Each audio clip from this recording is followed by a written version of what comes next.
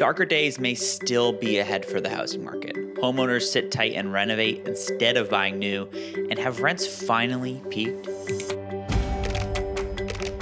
From PropLogix, these are your top 4 stories in real estate this week.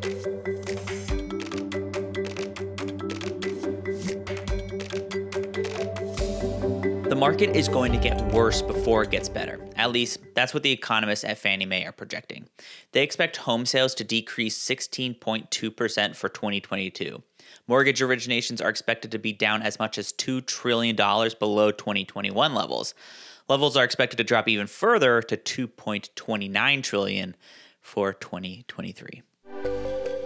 It appears that rents have finally hit their peak. According to RealPage, rents went up by about 0.8% between June and July. Some of this could be due to the addition of roughly 420,000 new rentals hitting the market throughout the Sun Belt and New York City. The demand for apartments and single-family homes is not likely to ease, since prices and rates are leaving many consumers with no other option but to rent.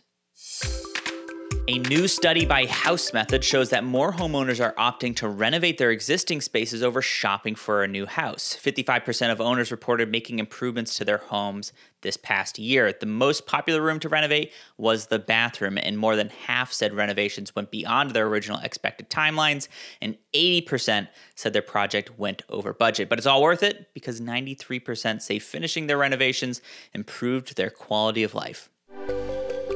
And finally, we at PropLogix have launched our annual State of the Title Industry Survey. If you're not familiar, it's where we survey closing professionals about their biggest challenges and standard practice around title production. This year, we're giving $5 to the Alta Good Deeds Foundation for every response we get. If you are a title professional, we'd love to get your feedback. Just head to stateoftitle.com to take the survey.